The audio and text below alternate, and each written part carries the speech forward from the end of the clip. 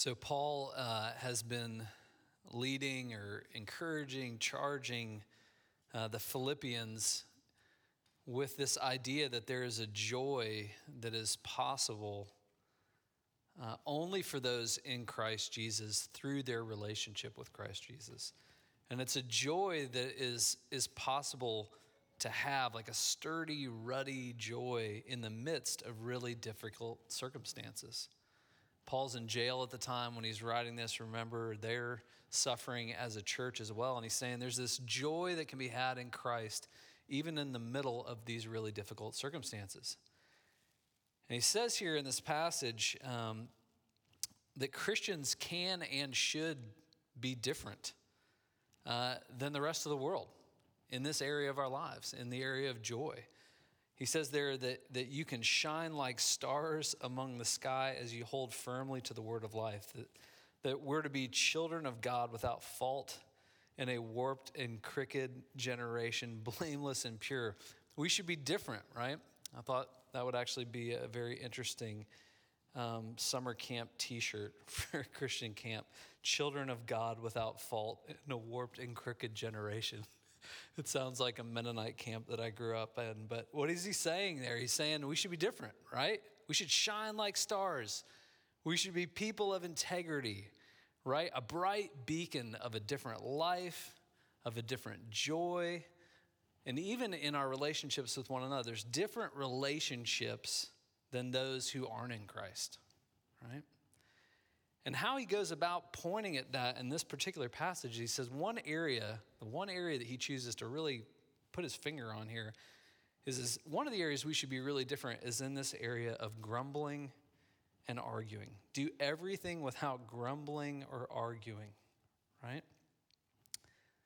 That if we have grumbling and arguing as a mark of our lives, if we're grumblers or complainers or critics, arguers, disputers in our relationships, that's actually a mark of that we've departed from our true identity in Christ, the integrity of who we are in him. If we're marked as those, I think one commentator said it, if we're marked by those who are rise and whine, not rise and shine. We were meant to shine, right? So that's what we're going to talk about this morning is this. Are you a grumbler? Are you an arguer, right? Let me give you some other words, because you may initially say, like, I don't think I'm a grumbler, right? Like, I grew up in the Midwest, and I actually believe, if you know people from the Midwest, Midwestern people will be nodding with me at this point. Midwestern people almost consider complaining a spiritual gift. Like, we have this unique way that it's almost like we don't know who we are unless we have something to complain about, right? So I cooked in the kettle of Midwestern complaining, but here's some other words, some other ways that you could maybe say, I think grumbling might be an issue. Are you cynical?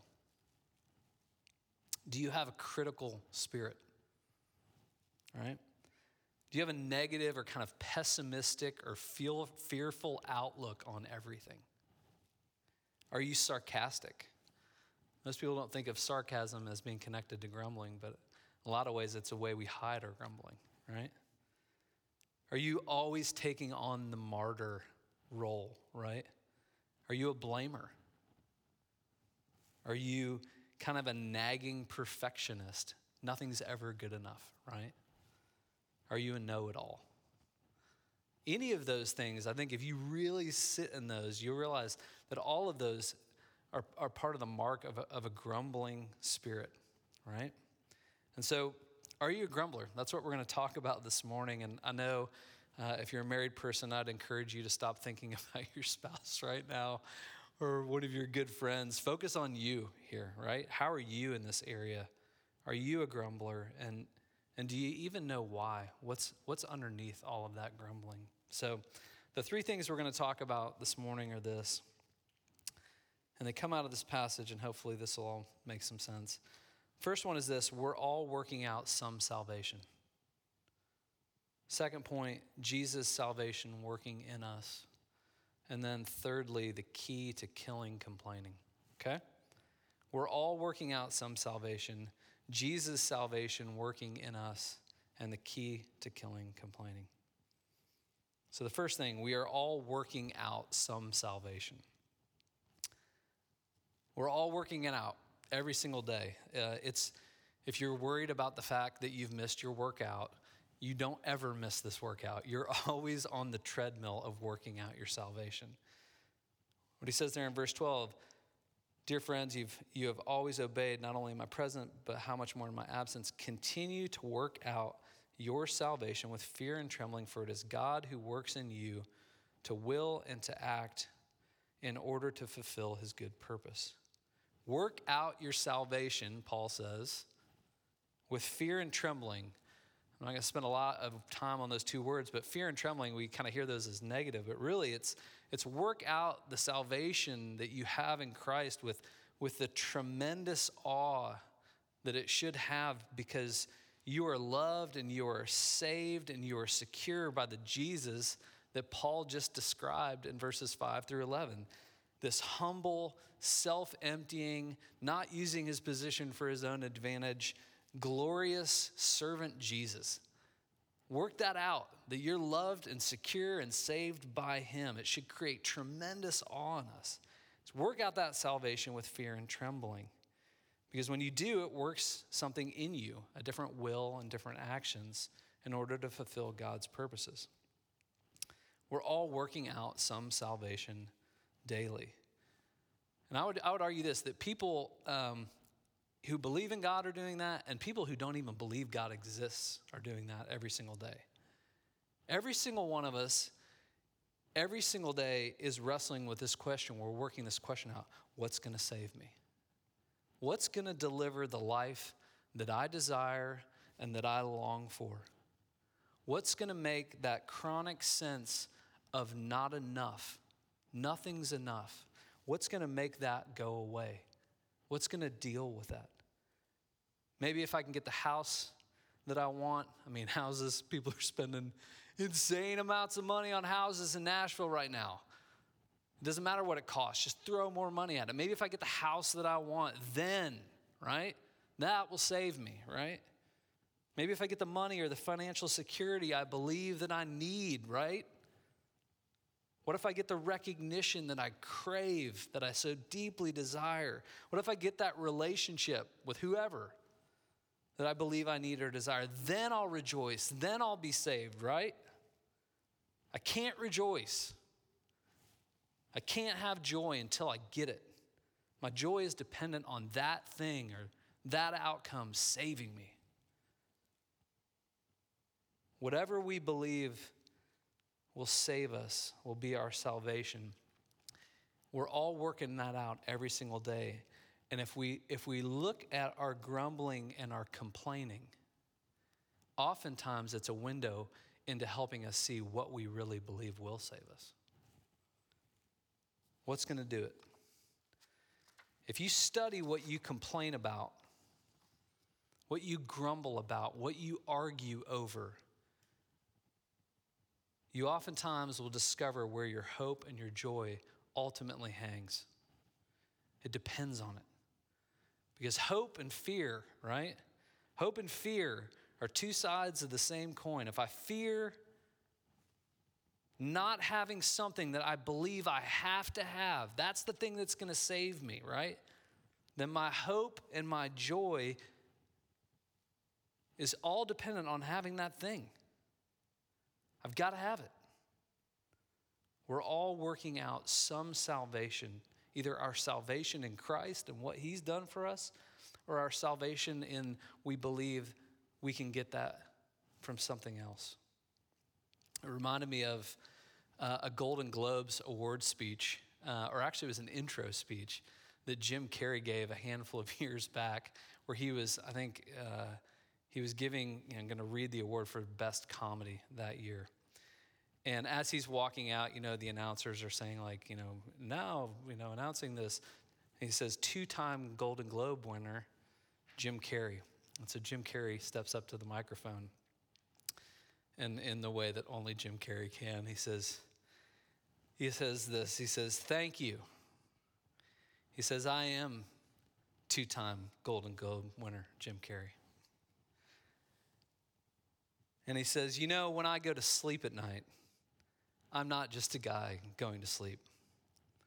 I'm two-time Golden Globe winner Jim Carrey going to get some well-needed shut-eye. And when I dream, he said, I don't just dream any old dream. No, sir, I dream about being three-time Golden Globe winning actor Jim Carrey. Because then I'd be enough. It would finally be true. And I could stop this terrible search for what I know ultimately won't fulfill me. And he paused and then he said this, but these are important, these awards. He went on to say this, I don't want you to think that just because if you blew up our solar system alone, you wouldn't be able to find us or any of human history with the naked eye. But from our perspectives, these awards are huge. What's he saying? He's putting his finger on the nerve in front of the crowd of the elites and saying, we're all here in this room trying to work out some salvation. Maybe if I can just get that third Golden Globe, right? Maybe if I can get that.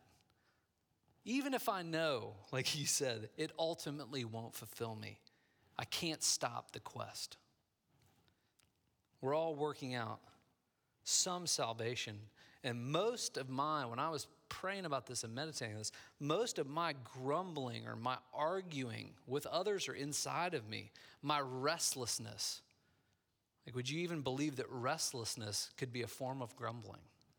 My restlessness comes from my life. It's not going the way that I want it to go, right? It's not going the way that I believe it should go. God owes me, right? I demand that it goes, and I'm fighting tooth and nail to make it go. I'm grumbling and arguing because my life isn't happening the way I want it to happen. And just like Jim Carrey, I'm caught up. We're all fighting for some Golden Globe, right? Something that's going to say, now you shine like a star, right? It's one of the dangers of our little online curated lives, right? Where we're all sitting at the dinner table staring at our phones, voyeuring in on one another's filtered existences, which creates this constant undercurrent. It's a constant award show. We're constantly at the Golden Globes. A constant undercurrent of opportunity for me to grumble, to compare myself, to have discontent. Because most of my grumbling and complaining does that. It has some comparison component to it. I see others having the life that I want. I see the success in other people's lives. That success is the success I want. I see the affirmation that other people are getting. That's the affirmation I want. They have the confidence that I want. They have the life, the beauty that I want. And I'm grieved that I don't have it. I grumble. Much of our grumbling, if you pay attention to it, is really us trying to work out our salvation.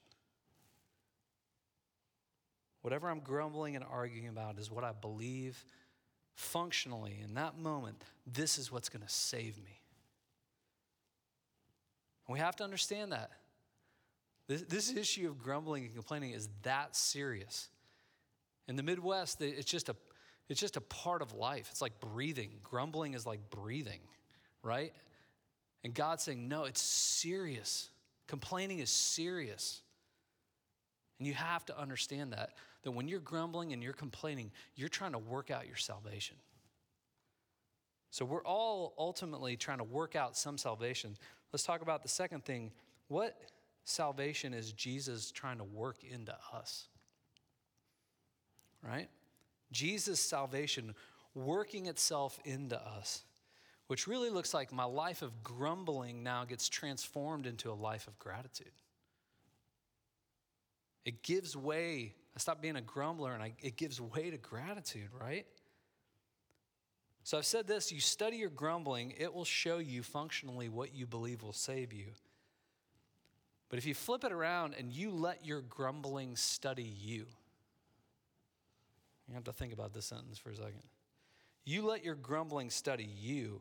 You let it be a spotlight into your soul. It will show you what you need to be saved from. Grumbling shows us what we believe will save us, but it also, if you let it study you, it will show you what you ultimately need saved from.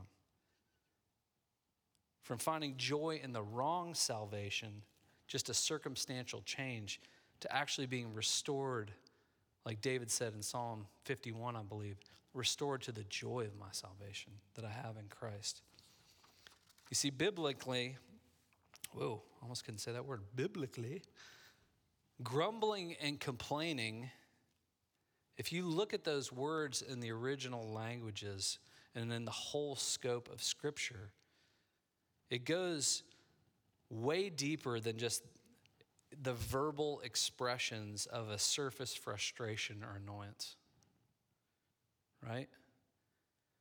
When you look at the whole use of these words in the Greek and in the Hebrew, grumbling and complaining go way deeper than just my verbal expressions of surface frustration or annoyances. It's always understood as a deep heart issue, as sin. Grumbling and complaining, it's not a bad habit, right? Grumbling and complaining are understood in Scripture from front to back as rebellion. That word, rebellion against the Lord. When I'm grumbling and when I'm complaining, I'm grumbling against God, right? So it's not just words. I'm rebelling against the Lord. That's what Psalm 78 says about the Israelites' sin in the wilderness. It was the sin of rebellion, and what it was is it expressed itself through their grumbling and complaining that God get working on their terms. Life isn't happening the way we want it to happen. And so we're grumbling and complaining against you, God. We're rebelling against you. Grumbling and complaining, they're not just words. It's not just a bad habit, but as the proverb says, out of the overflow of the heart, the mouth speaks. Grumbling and complaining are words from a heart of rebellion. That was the chief thing that Israel and that we struggle with, that we're guilty of, and that grumbling and complaining points to. Remember, in the desert, when the Israelites were grumbling and complaining against God, their grumbling and complaining came before their idolatry, right? It was like a precursor to them turning to other gods, right? It was the hors d'oeuvres of ultimate idolatry.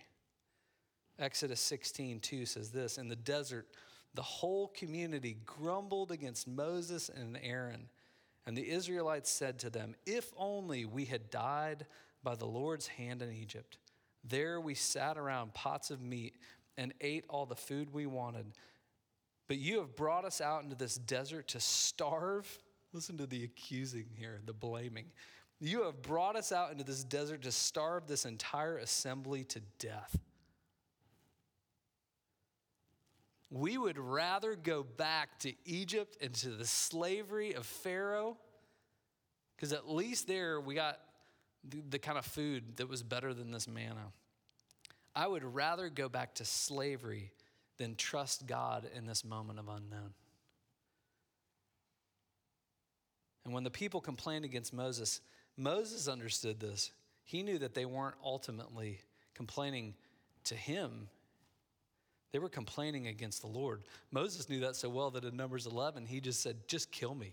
Like, you go ahead and wipe me out because they're going to kill me, right? They were complaining against the Lord and where God had them.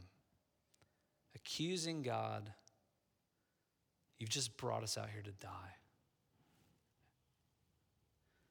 You just got to think about this for a second. Because Israel, at this moment in Exodus 16, just a few chapters earlier, Israel had just passed through the Red Sea, right? You remember that miracle, right? Where their backs are against the wall and Pharaoh's army is charging on them, and Moses is like, like in Braveheart, like hold, right? Everybody's just waiting. What's going to happen? And he miraculously opens the sea and they cross. He saves them. He delivers them from Pharaoh. And this grumbling, this complaining, right? This rebellion against the Lord, this is just days later. They're grumbling in unbelief and questioning God's ability to deliver and provide, and even his very heart towards them. You just brought us out here to kill us. Because they're hungry. I mean, this is the ultimate Snickers moment, right? You're not yourself when you're hungry. How can they go from that?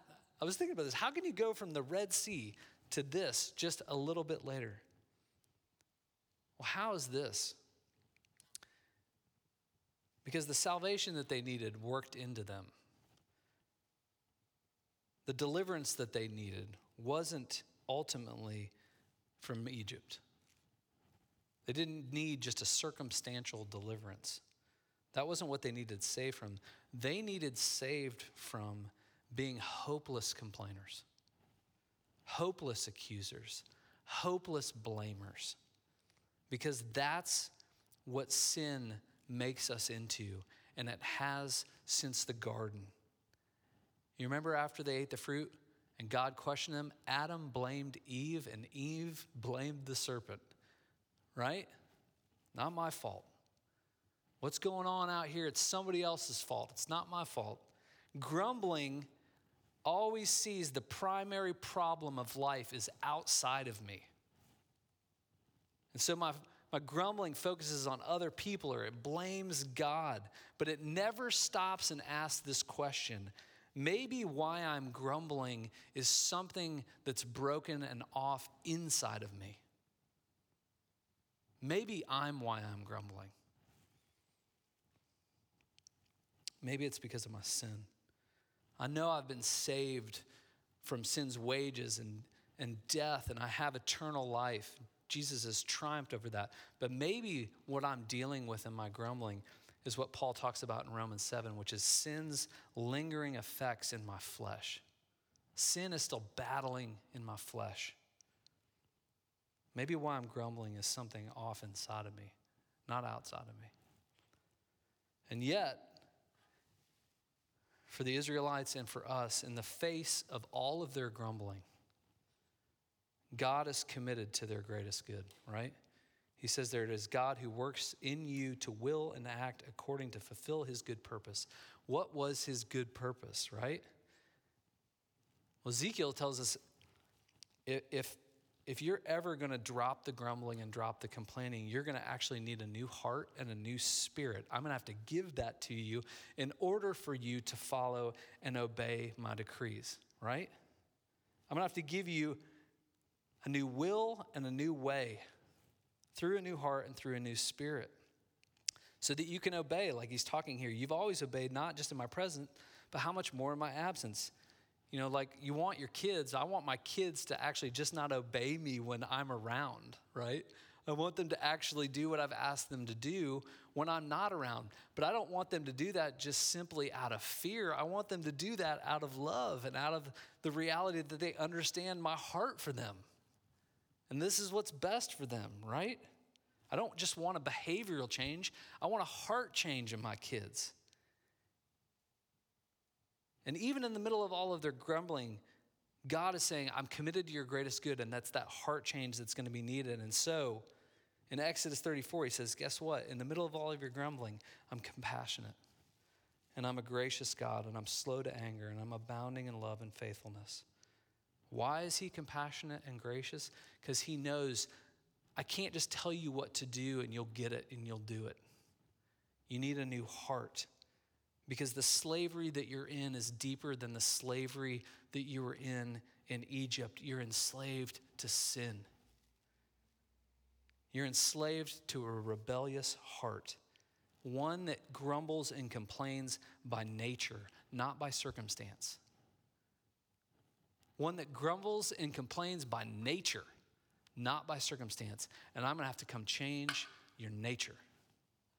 I'm going to have to give you a new heart and a new spirit. That's the salvation I'm trying to work in you. And he's saying, participate with that. Work out that salvation that Jesus is working in you. Come to him. Look at him. Look at his heart for you. Believe what Philippians 1:6 says. He who began a good work in you, he is going to bring that work to completion. And he is bringing that work to completion. He's sanctifying your life, and he's ridding it of grumbling and complaining and disputes and arguing. Because he's trying to take us past grumbling into what I think we see here in Paul, which is this groaning, right? Worship and longing for the Lord and for his glory. It's not that it's not hard, but I'm not grumbling anymore. I'm groaning for the right things. Grumbling is just a cheap substitute for groaning. Grumbling oftentimes is I don't understand my heart. Like a little kid, I'm just kind of whining and complaining, when that grumbling is actually a buried groan, right? It's a buried groan that's saying, life isn't the way that it should be. And I'm a part of that. I'm not the way I should be because everything's been broken by sin, right? But because of the gospel, because of what Jesus has done, because of the salvation he's working in you, because of Christ, it's actually possible, like 1 Thessalonians says, to now rejoice always, pray continually, and give thanks, not grumble. Give thanks in all circumstances, for this is God's will for you in Christ Jesus. Paul's been worked in. He's had the salvation of Jesus worked deep into his heart and deep into his mind. He's been transformed from where Israel was at, where they would just say, if only we died in the desert at the hand of the Lord, or back in Egypt, right? From a life of if only, which is as I ultimately know what's best. If only is a grumble. He's been transformed from an if only life to an even if life. Even if I'm being poured out like a drink offering on the sacrifice and service coming from your faith, I am glad and rejoice with all of you. Our life goes from this if only, grumbling life to an even if life. Even if, because my life is the Lord's, and because when I look at Jesus, I know I can trust and rejoice in his plan. Paul's not grumbling, he's groaning. And he's groaning from a place of gratitude. His grumbling has given way to gratitude and rejoicing, saying this, even if my circumstance is difficult, even if I'm being poured out like a drink offering, which the drink offering was just an element of worship to God.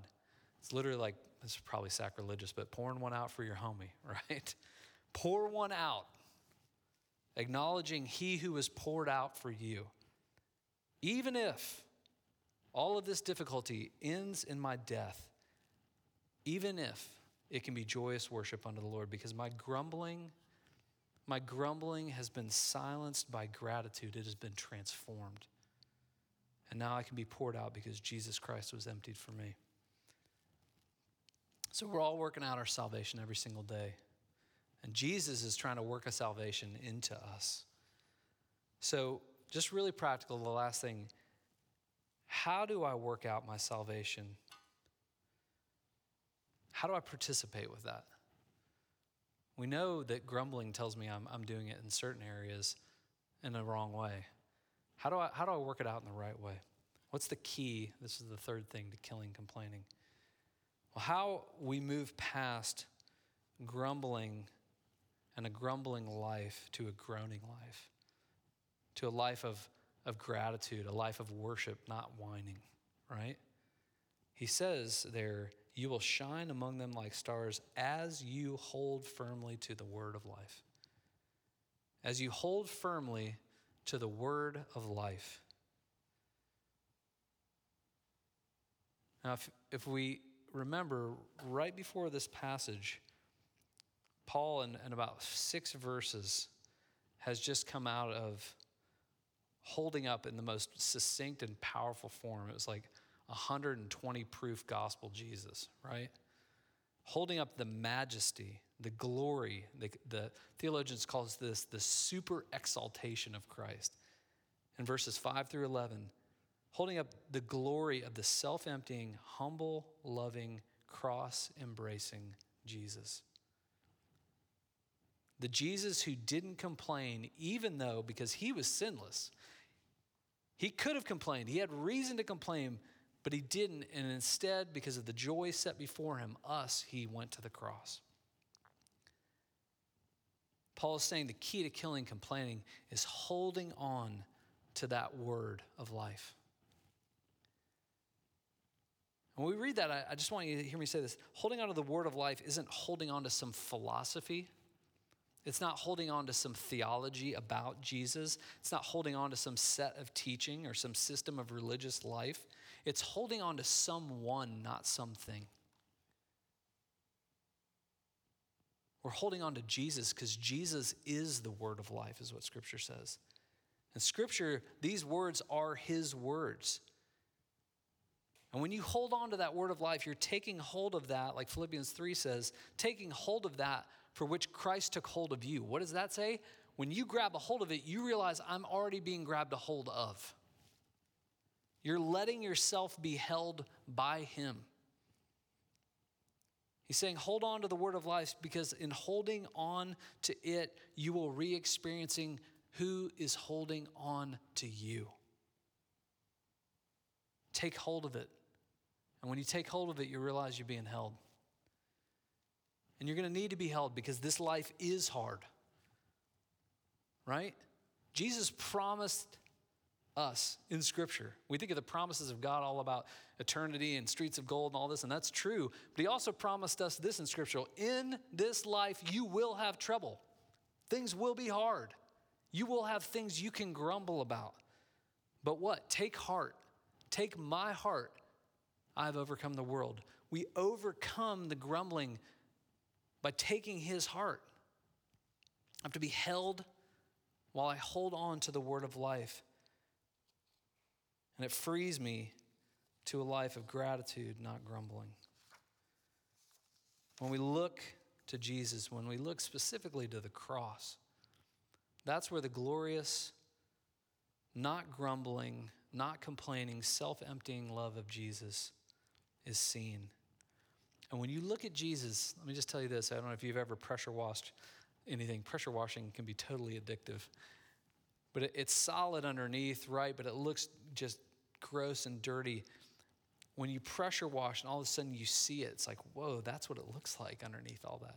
When we come to Jesus, it's literally like a pressure washer cleaning off the grime of my gripe. Uncovering what I have to be grateful for, not what I grumble about. Uncovering what is true about me and what's true about him. And when that pressure washer of the gospel happens, I'm set free, not to worship and not wine. I'm set free to even be poured out for him and for other people with joy because he's been poured out for me. Let me pray. Lord, oh man, Lord, this is just so convicting this week. So much of my life still can be marked by grumbling and complaining. And thank you, Lord, for the grace of seeing that where I'm doing that is ultimately me trying to maybe functionally believe that something else can deliver on what my heart most deeply desires more than you. Thank you for that grace. Thank you for revealing that, showing that. I pray, Lord, that you would transform us into people like our brother Paul, who have had their grumbling give way to gratitude, and that you would wash our hearts clean, that we would see the truth of what we have to be grateful for, and that you'd set us free to be those who live and love with joy, shining like stars in the sky, because that's what you've made us as we hold on to you, the word of life. In your name.